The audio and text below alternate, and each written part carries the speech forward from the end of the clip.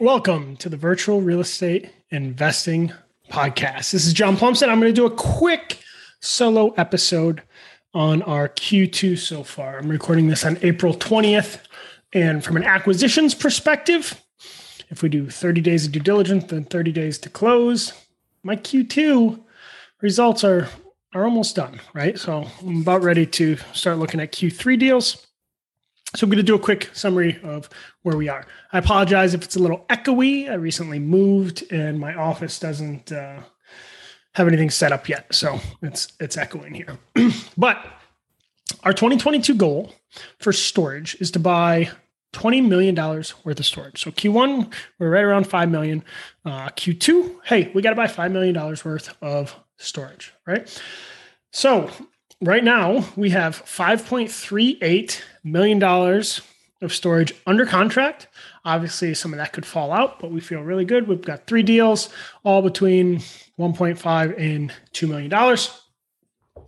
All 3 of them were brokered deals, but we feel good about our price point that we're coming in at. 2 of those deals were follow-ups where someone else got won the best and final. We did not win. And then it fell out of contract and now broker came back to us and we are now under contract on it. Okay. So let's talk about how we're, let's at least on this podcast celebrate, hey, we're going to, we should reach our goal, which is pretty cool for a company. We've had successes and we've had failures. We've had plenty of ups and downs, but I don't think we've ever really reached our goal. So it'll be exciting to actually reach our goal. We have a tendency to make goals that are too bold and audacious. We tried to make 2022's goal of $20 million in storage reasonable, and it looks like we're on path to do that. Okay, so finding deals. How are we finding deals right now? What does our system look like? This is what our system looks like. We have an awesome team member named Anne that is looking at LoopNet and Crexi and every other storage website that we've ever found. She's looking at that website on a daily basis, looking for new deals. We're also looking on our email, looking in Facebook group, but she's looking at those websites on a daily basis. Per our criteria, right now we're looking at deals mainly in Georgia, Florida, Texas, and Oklahoma. We'd be open to other deals throughout the Southeast, but that's generally where we're looking. We're looking for those deals, and then we're figuring out if they work for us. Then we're underwriting them, calling the broker, working it up.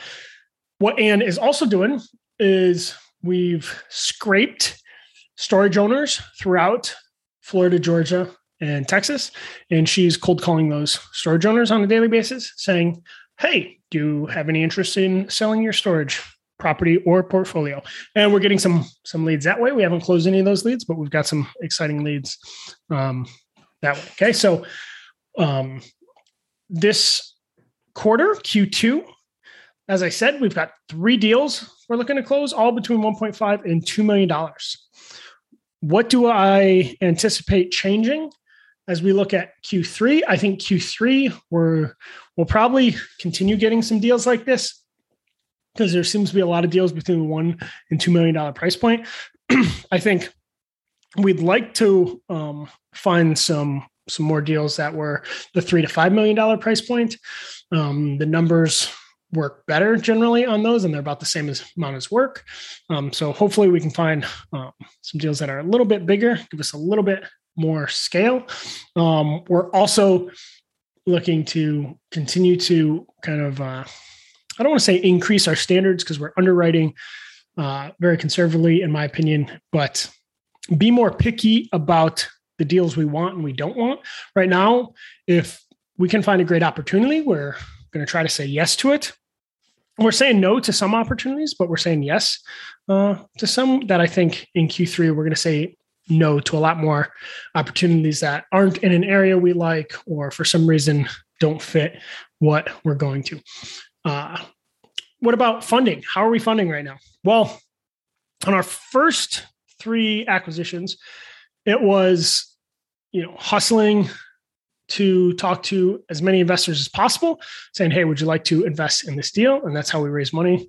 We're continuing to raise money like that. And we want to make sure that throughout our network and our extended network, we can partner with awesome investors. But what we're also starting to do is find people that run family offices or wealth management companies. Those are just fancy ways of saying, people that manage their own money or other people's money. We've got a few partnerships we're exploring with some of those companies. And basically what it would be is, instead of having 10 individual investors on a deal, we would partner with a family office who would provide all the capital that all those 10 investors would. And then instead of having 10 partners on a deal, we would have one partner on a deal. So we're exploring those options.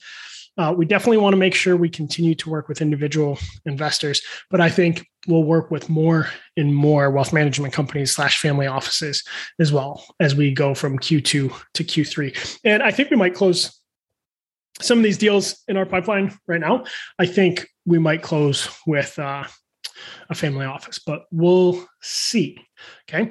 And what about the finishing aspect? Find, fund, and finish. Well, on the finishing aspect, we have Adam as our general manager. Then we have Diane in Liberty, handling customer service. And what their big responsibility is it's customer service, but what their number one objective is to drive NOI. And NOI is revenue minus expenses. Revenue is the rental rates and occupancy. So they're trying to increase occupancy, make sure our rental rates are in line with the market at all times. We're trying to drive those, and then trying to keep our expenses as low as possible to drive NOI. The big learnings we have there right now is we're talking a lot about our meeting cadence and how Adam can make sure he's communicating information to me and Frank so we can be better informed for underwriting and talking to investors and understanding how each of our assets is currently doing. So we're talking a lot about meeting cadence, meeting agenda, how we're going to incentivize people on our teams, basically saying, hey, Adam, how does Adam know if he's doing a good job or not? And this is what it is. If our NOI is X, we say, okay, what did we project that NOI to be? When we told investors, hey, this is how we think this deal is going to perform, we have to compare current performance to that projection. We have to say, are we on track? Are we ahead? Are we behind? And that's how we can gauge how well that asset is doing. Okay. So hooray, hooray, hooray. It looks like we've got a really good chance to meet our Q2 goal. As the acquisitions guy, the guy responsible for finding deals in our company, I'm working my butt off trying to fill the funnel up with deals for Q3.